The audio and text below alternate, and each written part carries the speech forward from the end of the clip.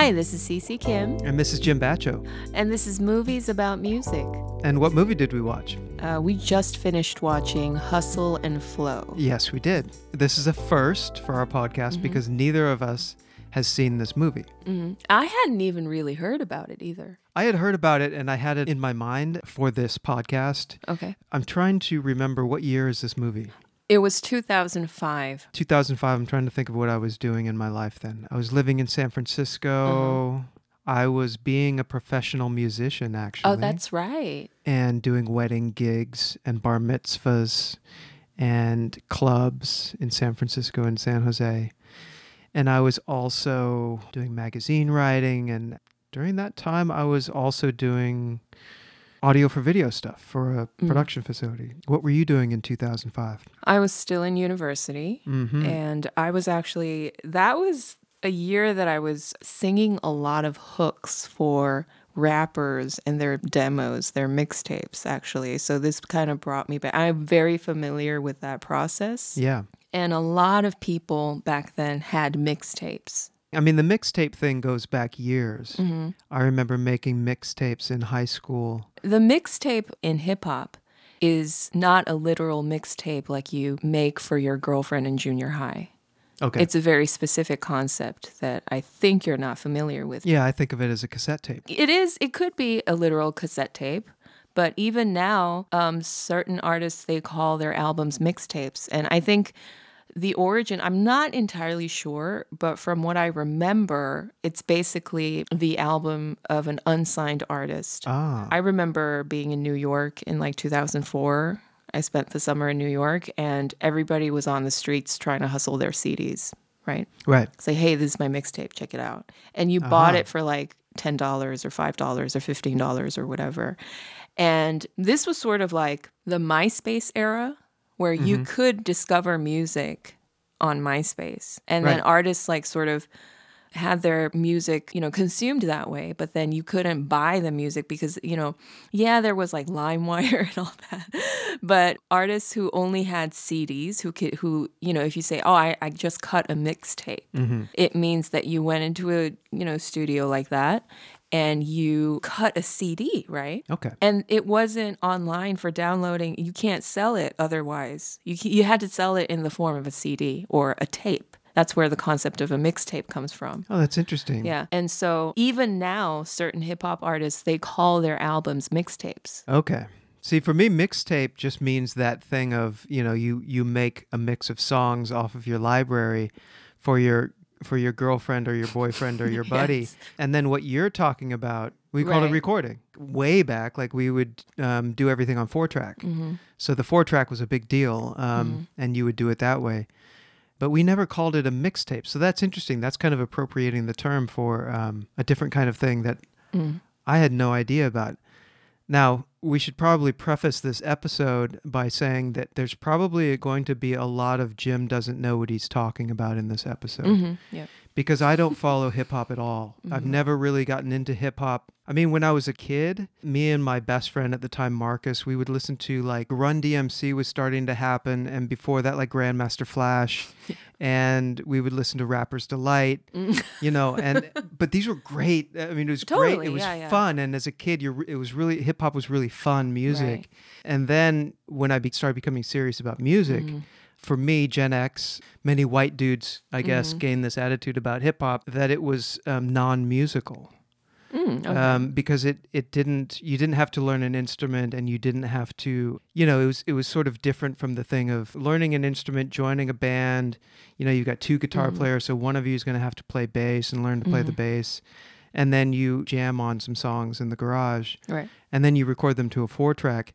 But then in hip hop, obviously it comes from a completely different culture. It's a completely different attitude, completely different form of expression that in my world, it didn't really appeal to me. To me, it always seemed very kind of non-melodic, very automated and very robotic. And I still have kind of some of these attitudes about hip hop. I just want to be kind of open to the listeners that it's not my style of music. That said, I love movies about hip hop. I for some reason, I really, like a movie like this, a movie like Hustle and Flow, it seems to come out of this, this kind of genuine situation or setting where someone has something to express. And then, it's the same thing as kids learning instruments, except you're not learning instruments. But you're getting together and something's happening, which is really the cool thing about music and the cool thing about art, when all of a sudden something's just happening and something cool is taking place, which is really what this movie captures really well. Totally, yeah. So what had you heard about this movie? I just knew that it was Terrence Howard, who I guess I have a bit of a man crush on. Okay, yeah. We saw Terrence Howard. We discussed Terrence Howard last time. Mr. Holland's Opus. There was a young Terrence Howard. Yeah. Yeah. I didn't know you had a weird man crush on him, though. I don't know if it's weird. I guess we could. So I use weird as an adjective a lot. Yeah. For no reason. No, but I suppose for your husband to say that he has a man crush. Fine. Totally fine. Okay. You have a lot of man crushes, though. Like lots of NBA players. Oh, I think Kelly Oubre is a very good-looking man. And he was a Warrior for a brief period of time. So I was and Malcolm X. Oh, Malcolm X is a beautiful men. man. Oh, that's true, isn't it? Yeah, maybe I have a thing for black men. Sorry, but it was just an observation. All of a sudden, I remembered all the man crushes. I feel like I'm in therapy all of a sudden. Never mind. Terrence Howard, for me, is so terrifying. There's something in his eyes that communicates. I mean, I feel the same way about him as I feel towards Denzel Washington. They play toxic men so well. I mean, he's very intense in this movie. Do you want to get into what you mean by... So this is Terrence Howard, the lead character in Hustle and Flow. DJ is his character name. In what sense is he... I mean, obviously it's obvious in the movie, but maybe you could talk about what makes his character toxic. I think that this story would have been told in a very different way now, but in 2005. So I feel like I have some sort of authority over this issue because I'm an elder millennial and I lived the Y2K and the early 2000s era as a late teen and an early 20s woman. Looking back, a lot of us now realize how misogynistic and toxic of an environment, of an era that was for all of us. It was sort of like we kind of set ourselves back. And that movie, and I felt that this movie took me back to all of that. Well, this was the other thing, I don't want to derail you there, but this was another thing that I didn't like about hip hop. There were two predominant themes when I would watch it on MTV. Money and wealth and the accumulation of money and this kind of misogynistic attitude that seemed to somehow, people seem to just not acknowledge. Absolutely. And this is being re-examined now. Retrospectively, that makes sense. And in the hip hop scene. Yeah. And especially by women my age and the young women now, because they're like, well, what were you guys thinking going along with this? Because we voluntarily objectified ourselves so much back then. And it was very common for these stories about, people just casually beating their girlfriends and their wives and being violent, whatever, selling their girlfriends into prostitution, sort of those stories were being told very casually in music and in movies and, TV shows and whatnot. Like Jay-Z, Snoop Dogg, they all talked about pimping. I don't know if they were actual pimps ever in real life, but they were always rapping about pimping.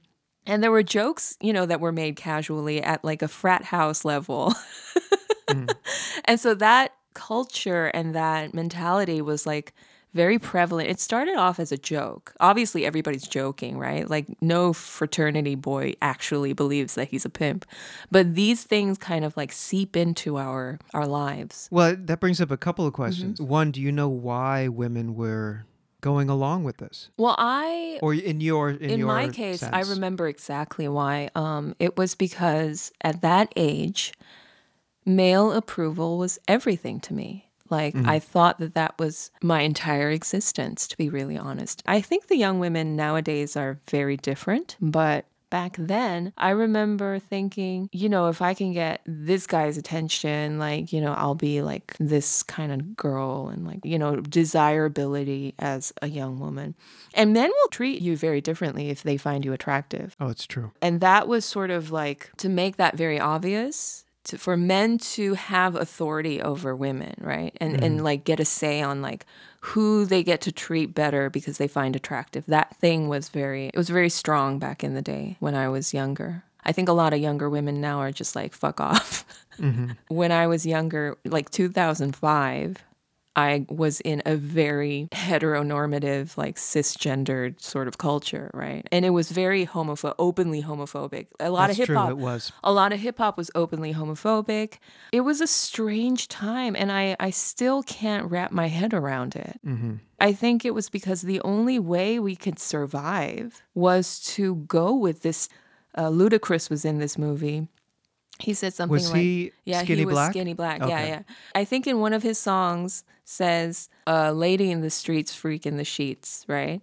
So that kind of thing. Pretty good line. Yeah, that kind of thing was so prevalent. Like you had to be so perfect. And then us millennials were very much into pleasing people, you know? Well, was there kind of a sense of almost like there's a power element to it as well, Absolutely, right? And there's a certain glamour to the lifestyle and things like that. Yeah. And then just these very bold personalities, right? Is that an element of it too? Absolutely, That must be very attractive. Yeah, and it's attractive. And then back then they had this video vixen thing, which is like girls who are exclusively in rap videos. Like they're in all the rap videos. Oh, wow. And they're in a thong and they're shaking their ass, right? That was an actual occupation back then. And they made a lot of money. They usually married rappers or, ballers, like basketball players, and they live very good lives. So being attractive, being, a commodity, that was very much the message that I had received since the late 90s specifically. And then so that bled into like the early 2000s, and 2005 was sort of the peak of this kind of thing. Southern hip hop became like really popular all of a sudden. Okay, so we should maybe set up the film a little bit, because what you're talking about is, first of all, the things you're talking about right now are very evident in the film. Everything that you've just said, I think. And then you and I, while we were watching the movie, the whole time, we're trying to figure out where this movie was taking place, because it felt kind of like Compton, but all of the kind of symbols along the way, the food on the table was very Southern. Everybody was sweating constantly. And there was this awesome Middle South kind of drawl going on. Yeah. We eventually figured out they're from Memphis. Right. Tell us about this Southern hip hop that was going on. Well, I'm not an expert on anything crunk whatsoever. But you know more than me. Yes, I do. And so it would be it's like a way of easing us into laughable the film. for me to explain this to you, because I don't know what I'm really talking about. But all I can say is the popularity of this specific kind of Southern hip hop, and they used to call it crunk, I think. It's very raw, and they get into it in the movie. Like, it's a hard, raw kind of hip hop. I feel like it's a bit dumbed down because, like, I'm an East Coast kind of person who, like, I listen to, like, Tribe Called Quest and, like, like Notorious B.I.G. I like the smooth, like, sort of, like, jazz is kind of incorporated into the hip-hop that I listen to. So, like, for me, like, this music sounded really dumb to me at the time. Like, and they were talking about stuff that I had no idea what the fuck they were talking about, like pimps and hoes and bitches and, like, shooting guns and, like, like, whatever. Like people were in and out of jail, and these rappers were actually in and out of jail getting shot and stuff like that. And so we would see that as a lifestyle that coincided with the lyrics, right? So it was authentic. Right. So that's the thing. I think that even goes back before this time. I mean, that the idea that it was authentic, that it was coming from a very real place. So Terrence Howard's character, DJ, is a pimp and a drug dealer. Yeah. Well, weed. Yeah, it's funny that was a it drug just, back then. Yeah. So I thought the weed thing was interesting because right now it would be like, I don't know, pills or something. That's fentanyl. Yeah, exactly. So it was just weed, which seems funny today. Yeah, and he's got something that he wants to say. The whole thing is I've got something that I want to put out there. Just to set up the plot a little bit. There's a guy who owes him some money or something, and he's got an old Casio keyboard. And, it's a battery-powered thing. And I used to have one of those when I was a kid. And I would play Berlin's Riding on the Metro. A very dated reference. But I used to have one of those Casio keyboards. They're really cool. You could do like little chords with them. And you can do basic kind of beats with them. Yeah. And so he gets that and he takes it home and he starts messing with it. And then he runs into an old buddy of his at the convenience store who turns out is doing audio engineering for the church. And then there's this great scene, and it's one of those just brilliant schooled actor that Terrence Howard is scenes. He's recording this woman and this choir singing a song about Jesus in the church, and she's just gorgeous. And the camera does this kind of slow pull in on him, and tears come down his face. And I think it's safe to say that's a moment.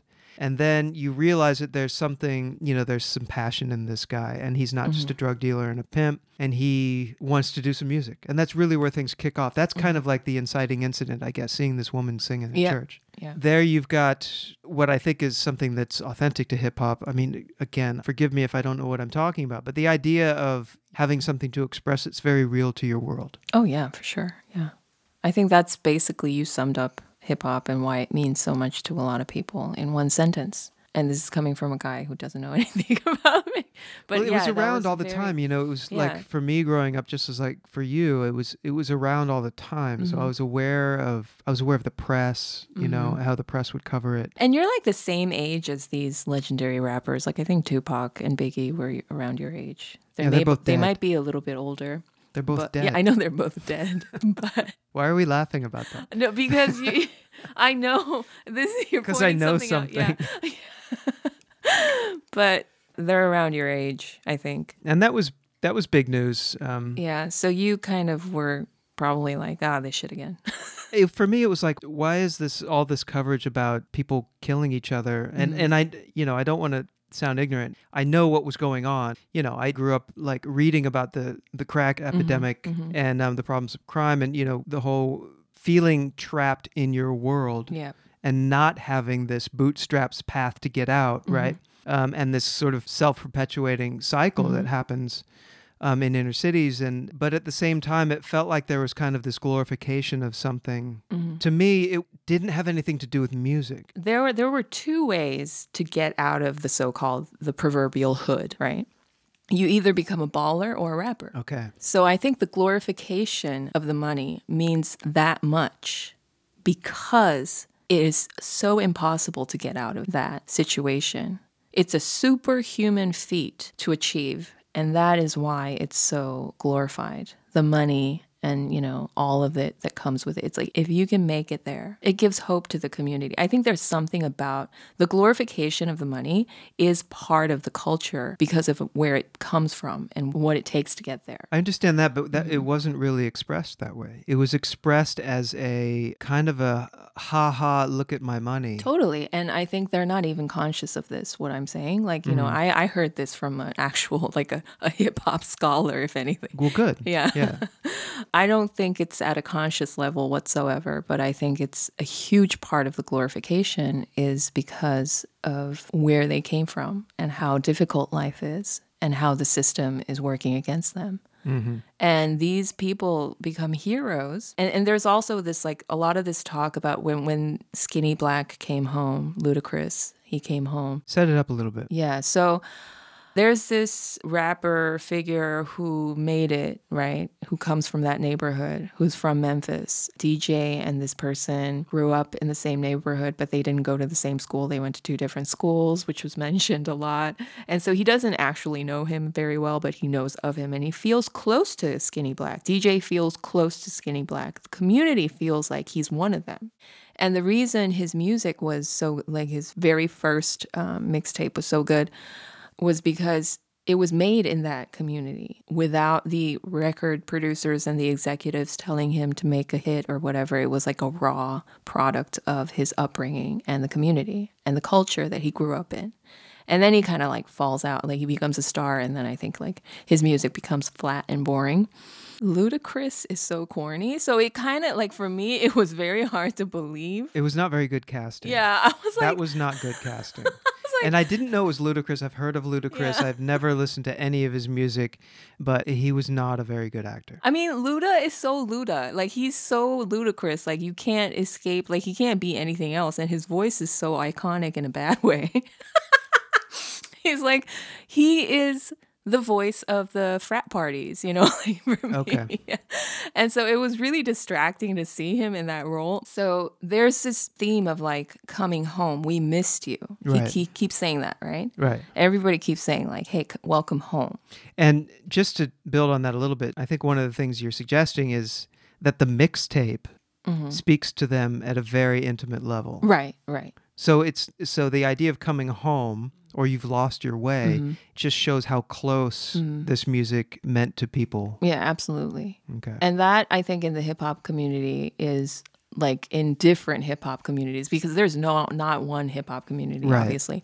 For a lot of hip hop fans, part of the appeal is that these people are talking about real things that pertain to them and their lives. And they mention actual places that they know about. They mention things that they are living. Right. Okay. It's always been sort of like the spirit of hip hop. I don't know what the hell's going on in rap now. I have no idea. I don't listen to rap anymore. But that, to me, like growing up, that was sort of like what it was all about. I didn't grow up in any of these communities, obviously, but it's sort of a window into how other people live. Yeah. Yeah. It's good storytelling. In 2005, I was getting my master's degree, or I was just finished my master's degree. And I studied critical theory and culture studies. And in this type of program, we deal with this idea of you can't put art in a state of a museum. You have to bring it down to the people. You have to take it out of the museum and bring it to the people. And this is done through cultural theorists like Raymond Williams and people like this, where things come down to the street level. And you saw this kind of play out a little bit in the movie Exit Through the Gift Shop. Have you seen that? Yeah. It's the idea of, rather than music being something that's done at this kind of pristine level, with hip hop, it was from real people. So this opens a debate in critical theory and cultural studies about what music means. Do you have to be an expert craftsman? Do you have to go through the training and all of this sort of thing in order to express art? Or is art expressed, can it be expressed by anyone? This is an unresolved debate in cultural studies. Yeah. Okay.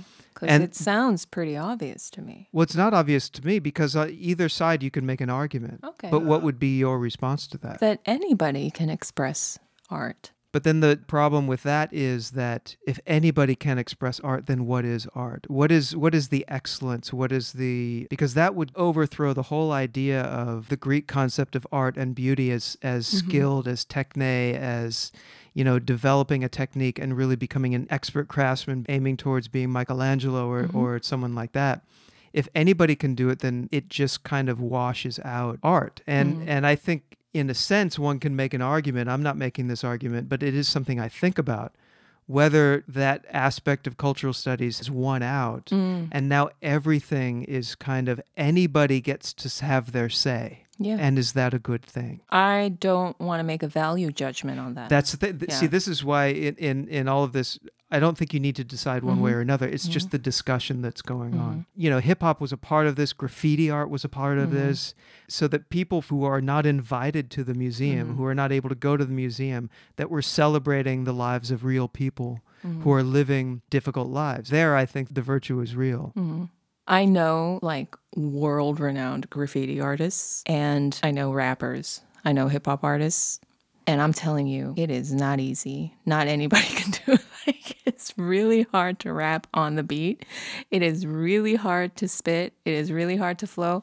It is very hard to produce a wall of graffiti art. Graffiti art is incredible. Lots of training, lots of toiling, like developing your style. It's illegal, so you got to find a place to do it. Well, so let's situate the movie with all of this. It was interesting. He gets the engineer. Yeah. And then comes this white dude. I don't know the actor's name. Do you remember the character's name? I know the actor's name is DJ something. Oh, really? Yeah, he's an actual. I don't know if he's an actual DJ, but he's like a weird looking person. He's been in a bunch of stuff. And he's a weird looking skinny white White dude. kid. Yeah.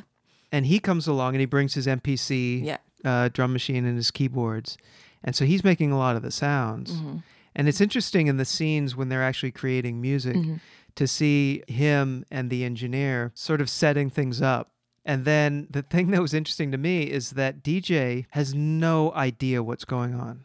He's just ready to spit out his words. Yeah. But then he's got a natural rhythm for, I mean, I know enough about hip hop to know that it's a very rhythmic thing with words. I mean, some of the rappers that I do like have a cadence and have a rhythm and do interesting things with their voices rhythmically. I don't know if this was an accident, but early on he was way behind the beat. I don't know if you noticed this. I totally noticed. I was like, what the hell's going on? Yeah. And then later on, he was on the beat, Yeah. and he was really good. It was a very realistic portrayal of what happens when somebody claims that they can rap. Well, so that's the Yeah. thing. So this is him pushing it, Yeah, right? yeah. We should mention the first speech at the beginning when he's talking to his prostitute, to Nola. Okay, hold on. Sure. Okay, for all you millennials out there, I need to point out that Nola is played by Taryn Manning, who plays this part beautifully. Yeah, And I she's think really good. It also reminded me of how good she is as an actress, because she's so typecast as like, she's kind of like the trashy white girl in all of the movies of this era. I've seen her in other things, and I can't remember what I saw her in. She was in Orange is the New Black. I really liked her in the movie. So Nola is a very important character. You know who else is in Orange is the New Black? Who? Captain Janeway. Oh, yeah, that's right. Red, yeah. You didn't even see No, I've Orange never is the seen New it. Black. I pointed it out. I was like, what is Red doing in Star Trek? Yeah, I'm going through Star Trek Voyager right now. This episode is going to be about how white is Chim. Anyway, so DJ has a conversation with Nola, who is the prostitute that he pimps. Yeah, so she's the main prostitute. Because there's also Taraji P. Henson, whose name is, I think, Shug. And she's pregnant. She's like 7. You know, I never 8. understood that relationship. She was pregnant with, I guess, somebody else's baby. Well, they don't know. Yeah, they never set that up. Yeah. There's this great speech at the beginning between DJ and Nola, and he's talking about how a man is not a dog. A man has to decide. Mm-hmm. A dog can just lick his ass and, get by in the world. Mm-hmm. But a man is aware of death. Mm-hmm. And he has to make decisions. Yeah. It's a nice setup. It's a nice bit of script writing because that's going to become important later. First of all, he's trying to get out of that. And so is she. So is Nola. Mm-hmm. I think what kind of binds them together is a similar arc that they're trying to do, which is get out of their situation. Right. And for him, this is his way out. But then he reverts to, I guess, the animal. In what becomes the turning point of the film. Right. When he tries to give Ludacris, Skinny Black, his mixtape. Mm-hmm. By the way, that scene was set up so well. Again, I just want to marvel at Terrence Howard's This acting. is not a mixtape yet, by the way. It's a demo. Oh, it's a demo. Yeah, they're Geez. calling Okay, it so a that's demo. what we used to Yeah, call it, a yeah. demo. Yeah, Okay, we yeah. used to call it a demo. So the whole movie, he's been trying to set up this meeting with Skinny Black so that he can give him his demo. So they complete their demo. And I just thought it was wonderful, that scene. And I think I turned to you and I said, this is where things are going to... Oh, yeah, totally. This is where something's going to happen. But it's, again, a fantastic bit of acting and filmmaking. He has to become the hustler. So he's not just a rapper. He's not just the movie's called Hustle and Flow. He has to hustle Skinny Black in a way. And Skinny Black is giving him shit and talking down to him. Mm-hmm. And it's almost like this Tarantino moment where DJ is going to have to turn the tables. Yep. In the dialogue and turn it back to show him who's in command of this situation. And Skinny Black is surrounded by his posse. And it's just a beautiful turn when he says what you've been talking about earlier, about how he was real before and how he's lost his way. They then bond, they get drunk together, they smoke weed together. And then he goes to the bathroom and then he beautifully, he elegantly, he masterfully, he hustles in the most graceful way, slips him the demo tape. And he takes the demo tape and he puts it in his pocket.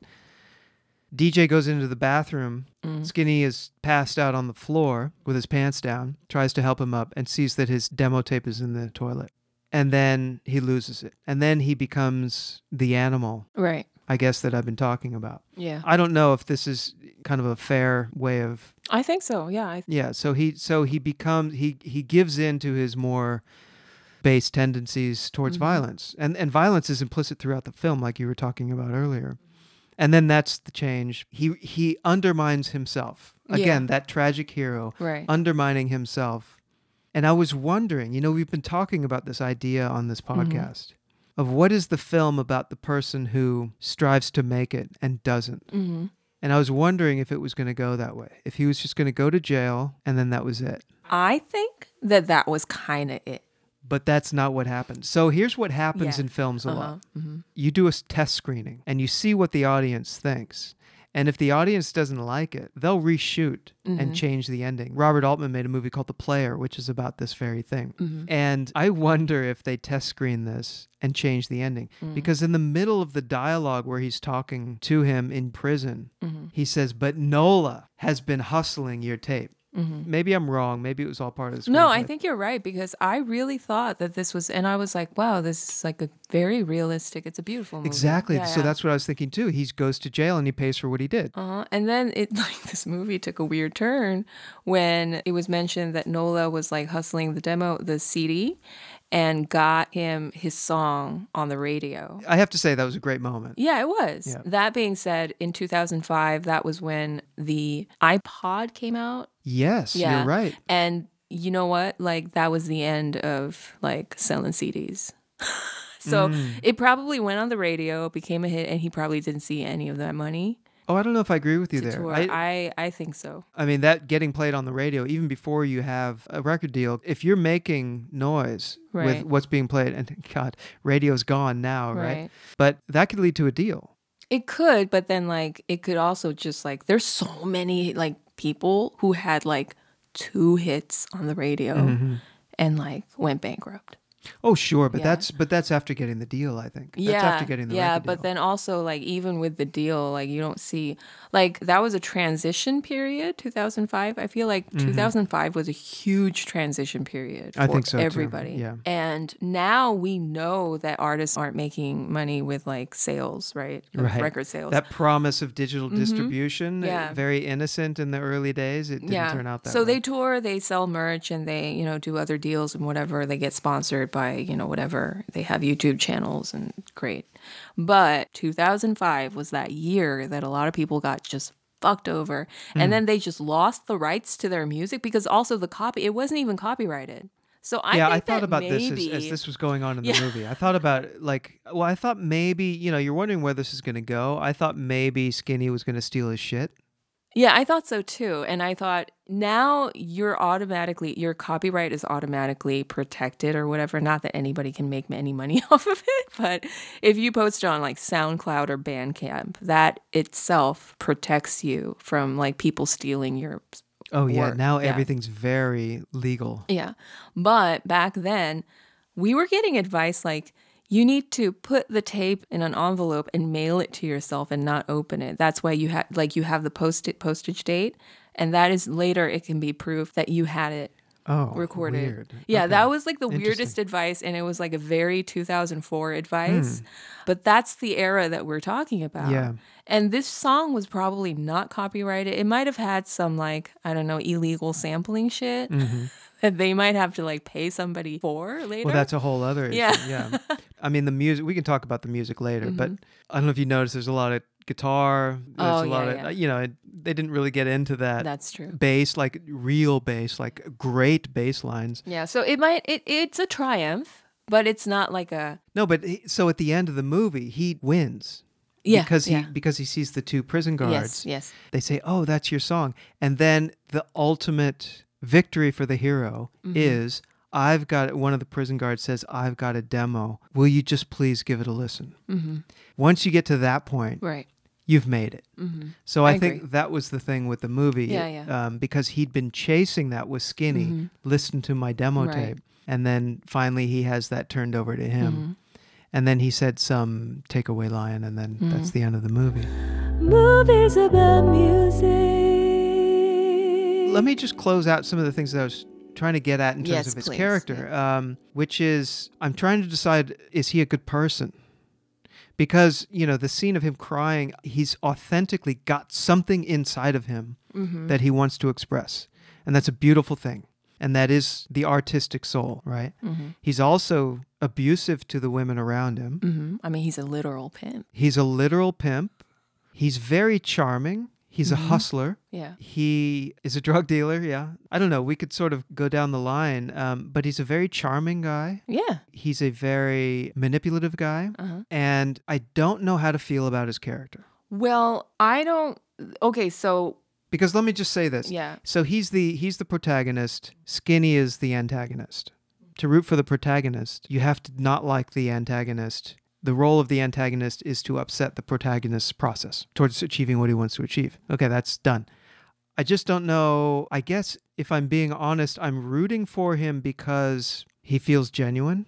Mm-hmm. I'm rooting for him because he's got this inside of him, Mm-hmm. but he doesn't seem to appreciate the musical process. Well, because he is he's probably a narcissist Okay. and a manipulative, abusive. He's a pimp. And I'm sorry, but like, That probably says it right Yeah, there. I mean, it's a genuine character. it is a genuinely, like, he's a genuine, like, I don't know when hustling got to have such a positive connotation, but like, that is hustling. That is like, a hustling is, a lot of it is manipulation, being charismatic. And then there's also this theme of like, at any cost, right? Well, there's the scene when he uses his prostitute so that he can buy a fucking microphone, which that was not right. I was surprised that this movie even dealt with like her perspective on that, because a lot of movies back then wouldn't have. Yeah, I think they had to, because that with the protagonist, you have to like the protagonist, or you have to want to be invested in their outcome. But even the way he slithered out of that situation when she was upset, that felt very manipulative. So this is the thing he did. He slithered out of doing a horrible thing. Yes. And that's the manipulation that I'm talking about.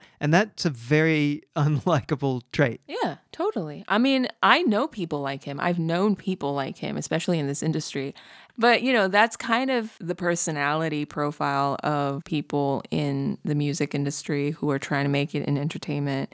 It was a very familiar, and when I was younger, I was very easily manipulated by these characters. You also want to believe what they're selling to you. So Nola was easily manipulated by DJ because she wanted something from him. And she says it. She's like, I want something. And he's like, what do you want? Tell me what you want. I don't know what it is. But she is willing to buy into his dream because she doesn't have a dream of her own. Right. And I think that is true for all of the women, all of these prostitutes in this story, including Taraji P. Henson's character, Shug, who's the pregnant one. She was great. She was fantastic. Yeah, she's fantastic. They work together a lot after this, I think, and they have great chemistry. Yeah, they do. Yeah. They look great together, and I think she's like genuinely in love with DJ. Yeah, and there's a character you can root for. Like every frame she's in, you're kind of rooting for her. Yeah. At one point, they bring her in to do the hook, to do the chorus, and they ask her to sing this line that DJ's written, and here he is manipulating again, but in a good way. He's like, "No, bring it," and then she really brings it. Yeah, and she's so good. Like, that is the exact vocal direction that hip-hop producers give you, and she does it. It's like, it's kind of like, you kind of sound like a whore. Yeah, because so her third take, it's hard like being a pimp. But it's like she's strong, but then the ends of the phrases are kind of like, Sing the phrase. I can't. Come on. So ridiculous. Sing it. So it's like, here I am manipulating. Come on, bring it. Bring it. So it's like, it's hard out here for a pimp. That's it. That's it. So it's that pimp. Yeah, pimp. And it's like you sound, and that is the exact vocal direction that they always give you. I've done so many of these. I was thinking about this while I was watching. It's like, oh yeah, that is like the hip hop girl vocal part. But then she hears herself in the headphones, and she's so happy. I know. It's such a great moment. Yeah. And I know that feeling too, but she is the ultimate like manipulatee, right? Like, yeah, she is. I mean, she's going to be, right. He's going to use her so bad. Totally. And I was like, oh man. And that is the reality of a lot of women in those kind of situations. And that was portrayed. I mean, I was heartbroken for both of them. I saw this in a very different light, especially Nola. I was heartbroken. She's a heartbreaking character. So it's nice to see her take charge at the end. Just a minor thing that I really liked about this movie that I want to say from a geeky filmmaking perspective. They have the fan on because it's so hot. It's Memphis and everybody's sweating constantly throughout this movie. and they have one of those box fans, in the room. And Nola's job at first is just to turn the fan on and off. But there was just a great thing where the engineer says, turn the fan off. And then she turns the fan, and they did this a couple of times. And then you hear the fan kind of whir down, and then it goes to complete silence. And I just like that because, first of all, you have to do that when you're recording. Like just a minute ago, I was asking you if we need to unplug the refrigerator. But what it did is it created this tension, like this kind of, okay, now something's going to happen. Yeah. It was just a really nice little bit of filmmaking there. Yeah, happened. I felt like this was a pretty surprisingly good movie. I mean, it was a really good movie. It's an MTV movie, so I expected nothing from this. Yeah. So we should talk about that because this is also, I think MTV was, of course, we all know MTV. It started off doing music videos. I used to babysit and watch, Michael Jackson videos on MTV. Well, interesting enough, back then, there were complaints that there wasn't enough black music on MTV. That was a big complaint. Yeah. Because they were doing a lot of these, what they call haircut bands, modern rock and all that kind of stuff. But then MTV started getting into like the real world and documentaries, and it stopped playing music, and it started producing films. I don't know what happened with MTV, but this is a very MTV movie. So when I saw the MTV logo right there at the beginning, I was like, okay. And then you saw the filmmaking. It was very saturated, very high contrast lighting, kind of like how MTV music videos were at the time, very aggressive type of colors. I don't know. It was just a very MTV movie because by that time, MTV was really promoting hip hop culture. Yeah, I think this was like the peak. Because I remember when hip hop died down at the clubs. When did that happen? I would say that it happened around 2007 when all of a sudden they were not playing this music at the clubs anymore. They still play hip hop at certain clubs, but like the very mainstream parties, the clubs, there was like I guess not house music, but like sort of techno kind of thing happening. That's true. Yeah. And I think black music started moving into more like Alicia Keys and back to almost like soul influences. Yeah, that could be kind of true too. Yeah. And hip hop still kind of exists, but it mellowed out definitely during this era. And that's why we have like Drake now, It mellowed out to the point. God, I listened to a Drake song. Yeah. He had a new song that came out right coincidentally at the beginning of the NBA preseason. Oh, yeah, that's right. Yeah. And you heard it and you were horrified. And I heard the song. I'd never heard a Drake song before. And I was horrified. Yeah. I thought it was just the stupidest thing I'd ever heard in my life. Yeah, I mean, there's still good hip hop out there. Like, I'm aware of like Kendrick and J. Cole, and like I'm aware of like but a lot of the kids are listening to like really stupid ass hip hop, and I'm just like, it's the result of like this mellowing out of. Not that any of this crunk stuff was cool either. It was very cheesy. It was very weird. But then at least like you could dance to it. Well, I wonder when the auto-tune started taking over too. 2007. Oh, yeah? Yeah.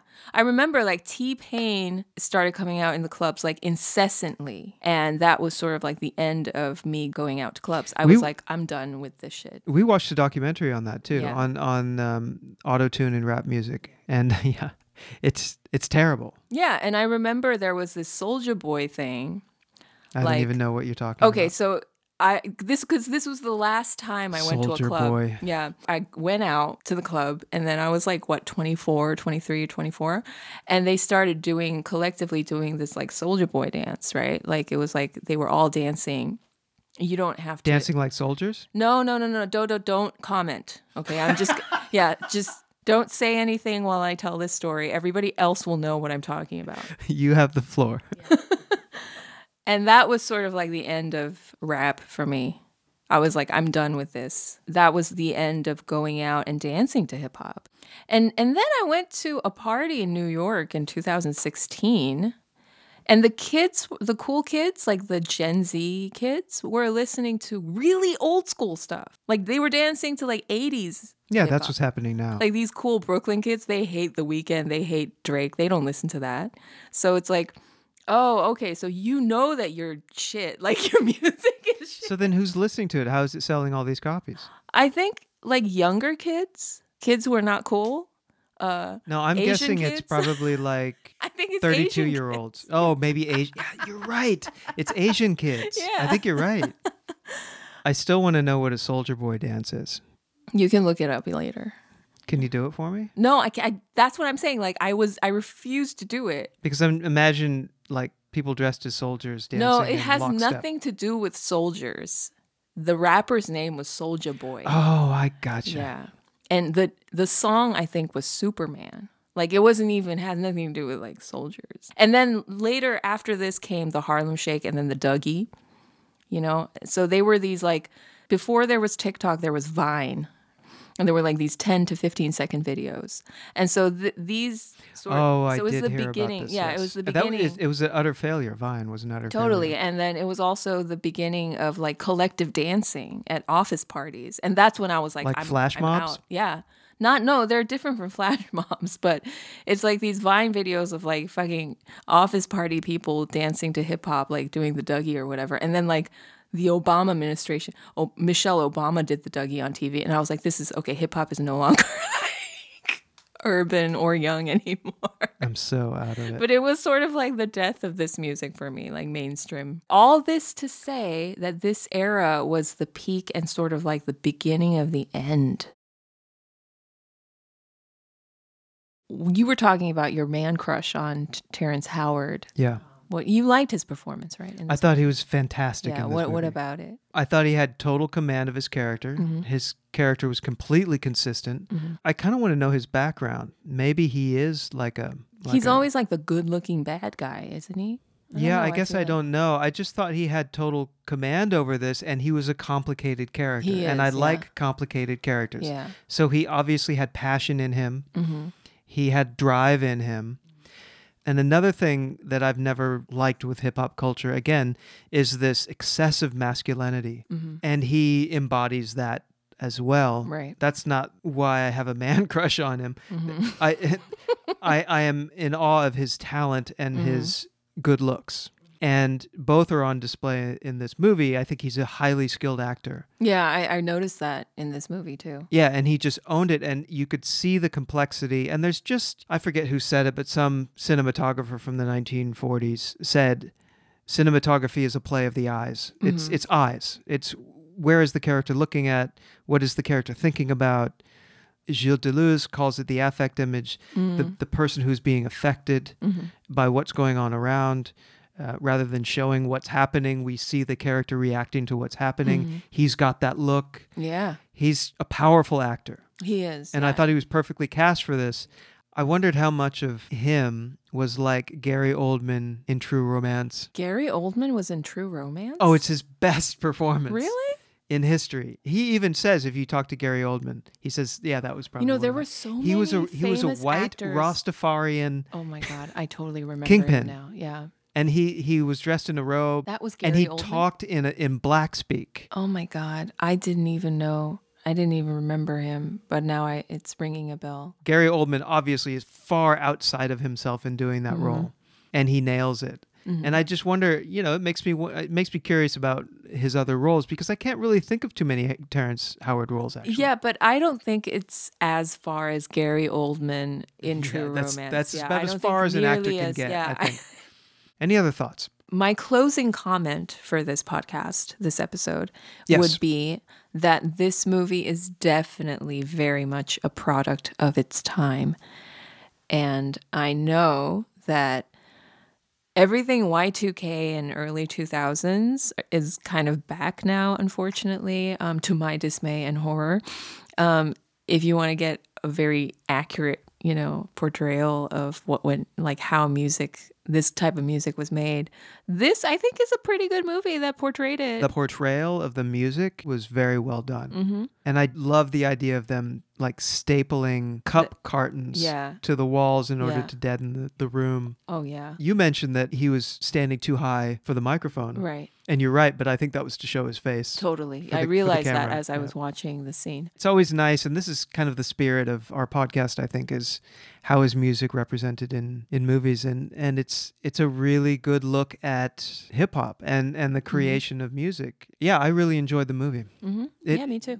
It's kind of, again, a complicated character. I'm not sure how to feel about him, but just a magnetic performance, great performances all around, and an interesting movie about music. All right, then. All right. What are we doing next? There's 2 movies that Cece and I discussed when we were talking about, hey, maybe we should do a podcast. And one of them is the movie that we're going to watch next. Yes. Which is... Whiplash. So that'll be next episode, and that will be, I think, a very interesting episode. Yes. Okay, everybody. Catch you next time. Yeah. Bye-bye. Under the moonlight, I'll sing you a song, so you'd magically feel a lot less alone. Hopefully, they'll live eternally if we paint ourselves all bright with stories of heroes and poets and sadness and war, of immeasurable pain, unconditional love, movies about music.